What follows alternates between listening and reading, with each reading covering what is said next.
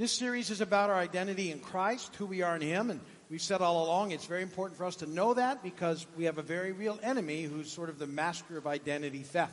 And he wants to not allow you to experience the life that Jesus came for us to have.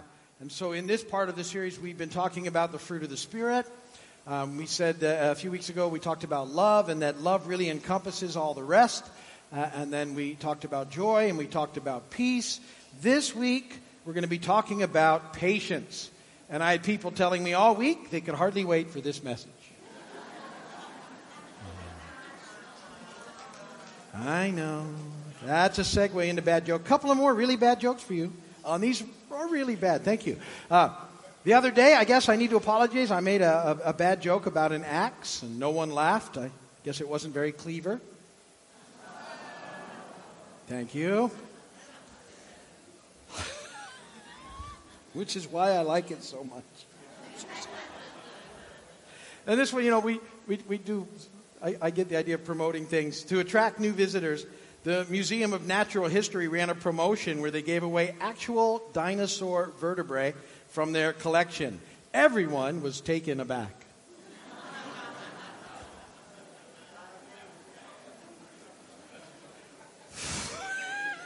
Scripture reading. Here on purpose, Galatians 5:22 and 23. But the fruit of the Spirit is love, joy, peace, patience, kindness, goodness, faithfulness, gentleness, and self-control. Against such things there is no law.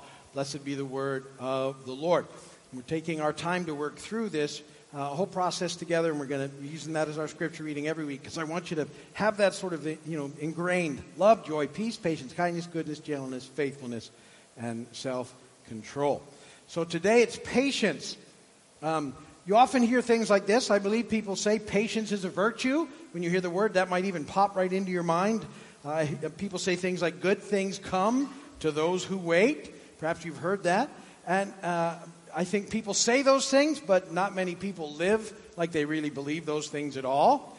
We're in a very fast-paced world, and we like things in a hurry, and we're so used to things happening like this that it's really impacted us to be able to wait for anything. We like our computers. The faster, the better. I was thinking the other day about, I heard that little dial-up sound that they used to make on AOL when your modem was connecting. Remember that noise? And you thought, this is so amazing. Look what we can do. And it took, 6.5 minutes to log in. You were like, wow, that was quick. And and now if it's not like this, and so we're a society that invented things. We fast food, microwaves. It wasn't, fast enough to heat it up in an oven. We need a microwave now. And now my standing joke is if I go to your homes, there's usually 5 or 6 seconds left on your microwave because you couldn't wait the full 30 seconds. That's close enough. I can't wait 6 more seconds. We have drive-thrus, so we don't have to get out of things. We have the express checkout lanes at the store. And I like this. How many of you have ever, when you're in the express checkout lane, and it's 10 items, have counted the number of items the person in front of you has? You've done that. How many of you have your own set of rules for your own things that are different? Because you're pretty confident if you have 4 of one thing, that only counts as 1. Well, it's not 4. No, I'm sorry. I have the right number. This is 4 of one thing. It's 1 item. No, it's 4. No, it's 1. Don't judge me. But see, we have most of our pet peeves, things that sort of get us, have a lot to do with impatience or having to wait. We don't like to wait. We don't like long lines anywhere. At Winn-Dixie, I'm always trying to figure out the fastest line, and I'm so disappointed most of the time because the line I choose that looks fast always has some sort of problem, and the other line that looked long has whipped its way through, and they're laughing at me as they leave. And I went to the doctor Friday about my knee. It was cool, and that's a great doctor. But, most doctors, they have the big waiting room, and they call your name, and you feel like, oh, good, my name, yeah, after you've been waiting. And then they stick you in another room where you could be forever. You ever wonder if they've forgotten about you in there? Does anyone know I'm here? In this little room, it's very lonely here. So you have things that bother us. Boring sermons apparently bother people. How did that get on there? Have you been in my notes? Thank you. Slow drivers in the fast lane. We talk about things. And so, we're joking, and we might think of impatience as, it's just a little quirk. But really, it's an indicator that we're out of step a little bit. And I've told you, the reason I want you to know these ideas of the fruit of the Spirit, what it looks like, is it's really the best way we can tell how in step with the Spirit we are. And when we're not experiencing what the Holy Spirit is producing in us, it's on our end. We need to check back in. We need to get a little closer. And patience is a big deal. So let's talk about it. Point number 1, what is patience? I was looking up different definitions, things that people have said. I have a few I'm going to share with you. This I thought was pretty good. Patience is allowing God to do what he says he's going to do. That was pretty good, I thought. I read this one. Patience is the even temper that comes from a heart that is yielded to the Holy Spirit. It is not the grit your teeth kind of angry endurance. It's loving tolerance in spite of people's weakness and failure. Oh, that was pretty good. This is probably my favorite. Patience means having a toughness when trials of life batter us, but a sweetness toward people who rub us the wrong way. I thought that was really good. A toughness with trials, but a sweetness towards people. So this is a big one, patience, the 4th listing in the fruit of the Spirit. It's actually the first listing in the love filter that we talk about here in 1 Corinthians. Love is patient. I usually get stopped with that one. And we talk about it. But I think most of us would admit that in this area, we may not always really reflect the character of Christ the way that we need to. And so we need to look at this together and be more aware of what's happening. It has a huge impact on people around us. Maybe one of the most significant ones that we can have is treating people patiently and being patient people. There's actually 3 words in the New Testament, in the original language in the Greek, that are translated patience. So depending on the verse you're in, you may get one or the other. One of them is anechomai, which is a compound word, uphold, which really means that we hold up under difficult circumstances, oftentimes translated forbearance in the Scripture, or bearing one another. Ephesians 4:2, be completely humble and gentle, be patient, bearing with one another in love. That's that word there. Then there's hupomeno, another compound word, which means to under and abide. It's about not losing heart under a great siege of trials. So there's that one. Often in the Bible, if it's not patience, it's endurance. So the words are interchanged there. Romans 12:2, be joyful in hope, patient in affliction, faithful in prayer. And then the other one is macrothumeo, which I love this word because compound word again. Macro is slow or long, and thumos is wrath or anger. And so you put them together, and it's really slow wrath or long anger. So it doesn't mean you stay angry a long time. It means it takes you a long time to get angry. So make sure you know that. So it's not giving way to wrath or anger, and oftentimes that would be translated long-suffering. So as well as patient, it may be long-suffering. 2 Peter 3:9, the Lord is not slow in keeping his promise, as some understand slowness. He is patient with you, not wanting anyone to perish, but everyone come to repentance. So he's patient with us. That's the idea of long-suffering. And because he's patient with us, we're supposed to be patient with others. And that's the word that's actually used in the listing of the fruit that we're going through, is this idea of long-suffering. But all of those are the ideas of patience. So how is this expressed in our lives? That's point number 2. And I broke it down into 4 things. So A is about having patience in problems. Patience in problems. It's very difficult for us to be patient when we're dealing with trials or problems when they happen in our lives. In James 1:2-4, it says this, my brothers and sisters, count it all joy when you fall into various trials, knowing that the testing of your faith produces patience, but let patience have its perfect work, that you may be perfect and complete, lacking nothing. Some translations, the word there is perseverance, same thing. It's about patience. But we don't like things to take a long time. We like things to be worked out pretty quickly. We want pretty much instant solutions, the way we have figured out sort of instant things to everything everything else, but it doesn't always work that way. I know in our own lives, we've sometimes found ourselves in situations that I would just pray, let this get settled, let this get resolved, and then, pray it every day and thinking this, when is this going to happen? And then ultimately coming to a place, where the reality sets in that God's got us in the midst of it, and He will eventually take care of it, and the day does finally come when it's dealt with, He deals with it. So the idea of patience in problems is being able to sort of settle in and know that we can trust God and that He's got us through it and He'll take care of it. And it doesn't mean that it goes away. It just means, okay, we're gonna stand in this knowing that He's with us. And then we start to learn from it. Know that God is good, that we can trust Him. Understand how important it is to be thankful for other things in our lives. And so God uses those things. Don't say He causes them, but He uses them in our lives. And then, those are big problems. Little problems can also often get us off track too. Little tiny things. Anybody ever have a little thing that will sort of make you lose your mind almost? I was laughing the other day. You'll see me eat apples. I like apples. And one of the things about apples, though, that bothers me is the little stickers that they put on those apples. I don't know if you've ever been frustrated with this, but the little stickers on apples, it shouldn't be a big deal. But when I want an apple, I just want to rinse it and be able to eat it. But when you buy them at the store, there's a sticker.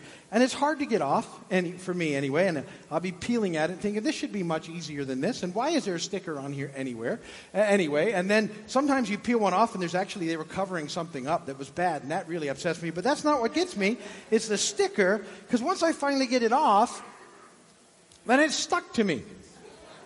And it won't go away easily. It's like an amazing sticker. I don't know what the glue is, but it'll go over to the trash and try and and then it sticks to something else.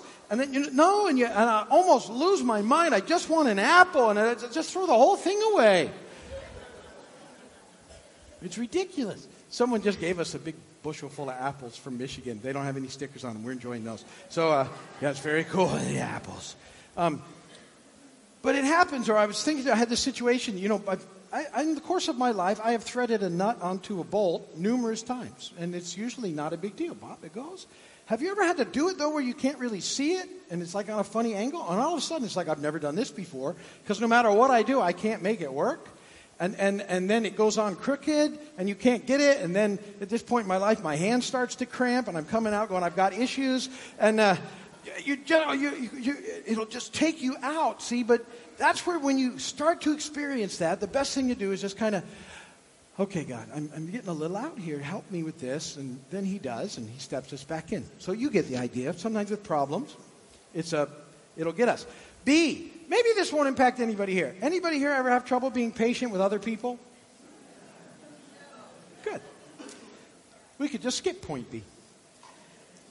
It is our natural inclination to be impatient with people. To get angry at them for the things they do which we don't care for, push us right off over the edge, to express displeasure when things aren't going our way. We'll actually often get very rude in those situations. James says this about that, James 1:19, my dear brothers and sisters, take note of this. Everyone, so that's one of those words that you can't get away from, everyone should be quick to listen, slow to speak, slow to become angry. That's a big deal, that particular verse. And it's one that we really need to learn. So instead of getting upset with other people, we need to trust in the Lord, that He's at work in them at some measure, just as He's at work in us. And getting angry will not help the situation, and it's not going to make them move any faster or act any different. In fact, most people are perceptive enough that when they sense that you're impatient with them, they'll actually slow down a little more. You ever notice that? My wife says I do that all the time. Slow it down another step. We have to be careful. We're very quick to get upset about things. Alice and I were driving around this week, and so we were being aware of those things. And we'd drive somewhere, and someone would drive less than stellar. And Alice was like, can you believe that? I'm like, really? We're trying to be patient. Oh, I'm sorry. Okay. But it's just such a part of who we are. We're so used to all those things. But really, we have to start looking at it. One of the things that really helps me, something John Wimber said, he's the guy who started all the vineyards a long time ago, early 70s. He's with the Lord now. He said this, I'll never forget it. He said, listen, I'm just change in God's pocket. He can spend me however he wants. There's something so freeing in taking that in and realizing how true that is. Once you come to know Jesus, this is his life, and it's the best life you can have, and you've got the hard part figured out. And now the Holy Spirit is working in us, and we can yield to him, and we just have to realize, God, this is your life. However you want to spend it is good with me. And I don't need to be all upset because it's taking longer in line. If God wants, I often will say when I'm in line, God, I'm yours. If this line is where you want me, I'm good. I'm just going to chill out. It's not going to let it get to me and push me over the edge.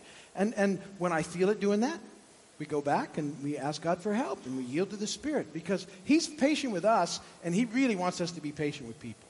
A lot of stuff happens when we don't quickly get angry and just dismiss people. See, we need to be patient with God's timing and plan. When you start to read the scriptures, one of the things that you will find out pretty quickly is that waiting is part of God's plan. From the time that you come in as a believer, you start to wait for his return, and it's part of waiting. It's part of the deal. Scripture is very clear. We're to live like he could be returning any moment, and at the same time that he might be a little while because he's letting the harvest happen the way it's supposed to. But we can really get upset with God's plan and timing because it's usually not when we want it to happen. It's on his timing, and it's hard for us to get to. We want things to happen now.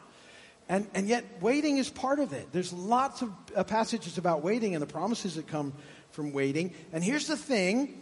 God is eternal, and he's just not in a hurry. Isn't that amazing to start to think about?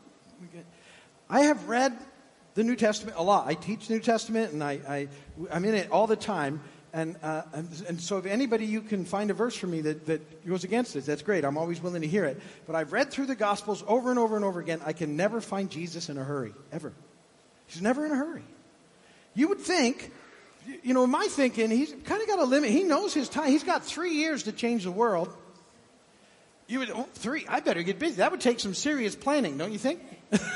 If you only had 3 years to change your world, you'd probably have a list. And Jesus just kind of goes, and he walks, and he stops, and he sees people, and everybody's on their way. I'm sorry, you go ahead. I'm going to talk to this guy, and I'm going to take as much time as it takes. And, one of the things that struck me was when Mary and Martha and Lazarus, good friends of Jesus, and Lazarus is sick. Lord, come quickly. He says, I'll be right there. He was like an hour away, and he took 3 days to show up. And they were like, why didn't you come? And, he tells them, don't worry about it. I got something. I got something for you. Lazarus. But, pretty cool, right? That was worth the wait. You got to, I teased the group on Wednesday. I said, why did he say Lazarus come forth? Because he hadn't said Lazarus, they would all come forth. And that's Jesus doing something creative. Pretty cool. So we just can't be in a hurry. James 5:7-8. Be patient then, brothers and sisters, until the Lord's coming. See how the farmer waits for the land to yield its valuable crop and how patient he is for the autumn and spring rains. You too be patient and stand firm because the Lord's coming is near. Look, he's coming back. We need to be patient. We're waiting, but our patience really makes us impact the world around us for him. And that's why it's so important. All of the fruit that's being developed in us by the Spirit makes a huge difference in the world. D, we need to be patient with ourselves. That was important, I think, for me to add this. And I've been talking with this about Alice as we've been really looking at the fruit, about how often I'm disappointed in the fact that there's not more than there is happening in my life. How often the indicator is I'm out of step. And yet, the reality is, it's a process. And so we have to accept that it's a process. Now, that doesn't mean we settle for complacency. We need to get an understanding of who we are and where we're at, not so that we can stay the same, but that we can be open to the change of the Spirit in our lives over time. But we have to accept that it's a process. It takes a while, and it takes a while for us to grow and to change. It's slow progress, just like the harvest. There's a time between spring and fall, planting and harvesting. I was thinking about things in my own life, like riding a bicycle. I don't remember how many of you can vividly remember learning to ride a bike, but I do remember that whole process. I didn't just hop on. It took me a little while to figure out. And there was training wheels, which I don't know if they made it better or worse when I was little. And then, your parents pushing you and letting you go, and then you falling and wiping out. I'll never trust you again. No, that's another thing. So, anyway, you said you wouldn't let go. And I remember eventually it was just me on the bike, and I finally figured it out. It was like a huge breakthrough. I got it. And now, I still know how to ride a bike. I get on my bike and I can still ride. I don't have to think about it anymore. What do I do here? It just kind of happens. It's part of who you are. So that's the process of life. It's like when I was younger, I learned to drive on a stick shift. And I don't know how many of you have driven stick shift or still do, but when you first go to drive a stick, there's 3 pedals, and you're like, oh, great. And you have to figure out the timing of things, because if you don't get it, the car stalls, and it sputters, and it's not smooth, and it doesn't look cool, and you have a lot going on, right? And yet, eventually, I figured that out, and then it's not even an issue anymore. I don't drive a stick shift anymore, but my son has one in his truck. I'll get in there every now and again, drive it. I don't have to do a refresher or anything. It just comes. You just know how to go. Everything happens. I taught him how to drive, actually in the truck he has now. And he's 15, 16, learning how to drive. And we were up in Central Florida, somewhere wide open spaces, and he's learning. He's doing good. Just a lot, driving and doing this. And I was trying to teach him the idea of downshifting. When you go to slow down, you can downshift. It's kind of nice. Run through the gears, and it helps you brake, and it's good. So we were in 5th. I said, let's do it. I want you to go down into 4th. And he said, okay. And he hits the clutch, and he pops it down into 2nd. And the engine went, nee! And all I remember is yelling, clutch, clutch, clutch. And he's, at that point panicking. But he does it fine now. So see, we all. Hebrews 12. Therefore, since we're surrounded by such a great cloud of witnesses, let us throw off everything that hinders and the sin that so easily entangles, and let us run with perseverance, patience, the race marked out for us. Let us fix our eyes on Jesus, the author and perfecter of our faith, who for the joy set before him endured the cross, scorning its shame, and sat down at the right hand of the throne of God. Consider him who endured such opposition from sinful men, so that you will not grow weary and lose heart. We do this thing with patience. We depend on the Holy Spirit to produce this fruit in our lives, yielding to him the control of our lives, and in each situation allowing him to be patient through us. Think of it that way, that he's being patient through us. Colossians 1, 10 and 11, and we pray this in order that you may live a life worthy of the Lord and may please him in every way, bearing fruit in every good work, growing in the knowledge of God, being strengthened with all power according to his glorious might, so that you may have great endurance and patience. They use 2 of those words in there in this life. So this week, I want to encourage you, keep your eyes open and look for situations to help grow in this whole process and see where I'm getting impatient. I need to plug back in, because it's not really where he wants me, and it's not where I will find life. So let's have patience in our problems and with people and with God's plan and timing, with ourselves personally, and we'll continue to grow together in him. Amen.